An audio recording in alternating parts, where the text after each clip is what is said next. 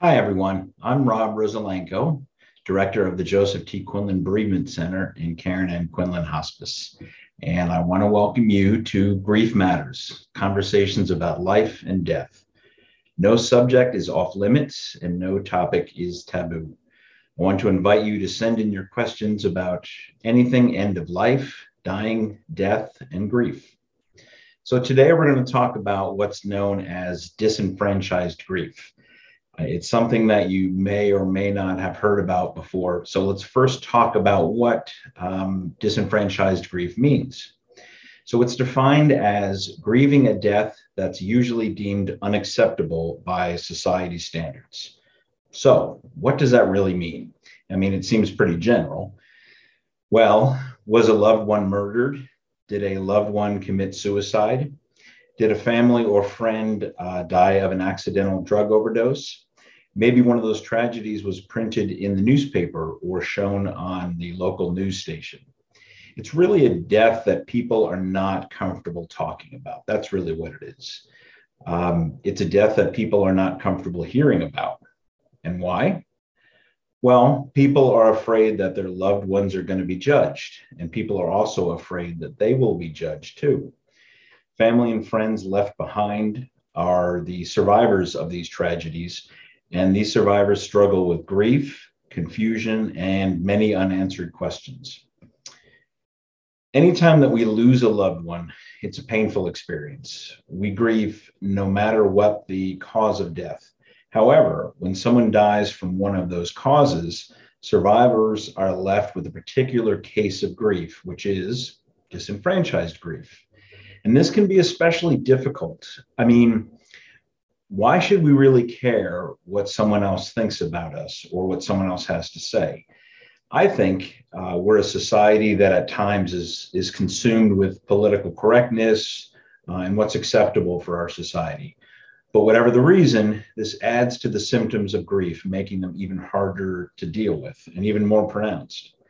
Some symptoms of grief can include tearfulness, isolation or withdrawal, sleep disturbances, appetite disturbances, anger, guilt, anxiety, depression, inability to focus, forgetfulness, just to name a few. To experience one of those symptoms is difficult enough, but to have to experience several of them at one time, it's almost unbearable. They can also be pretty frightening for those of us that have never experienced them before. So when we can barely get out of bed, how do we start to work through the grief and begin to reassemble and reinvest in life? Well, the first step is talk about it. The second step, and coincidentally, the third step is to talk about it. We need to talk about it. We need to talk about our loved one. We need to talk about how our loved one died. And we need to talk about how we're feeling. We need to talk to family members, to friends, to a professional, if necessary, to a counselor. We may sense that our family members or friends are uncomfortable when we approach them about it. So if this happens, don't give up. Don't give up. They may be afraid of their own feelings because remember, as a society, we're not real comfortable talking about grief.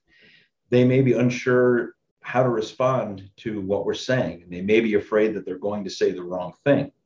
So if you feel that you can't share what you're feeling with your family members or friends, you can always call a counselor. So let's begin to remove the stigma of a loved one's death. Let's try to remove the judgments. It doesn't matter what the cause of death was. Your loved one deserves to be talked about and to be remembered.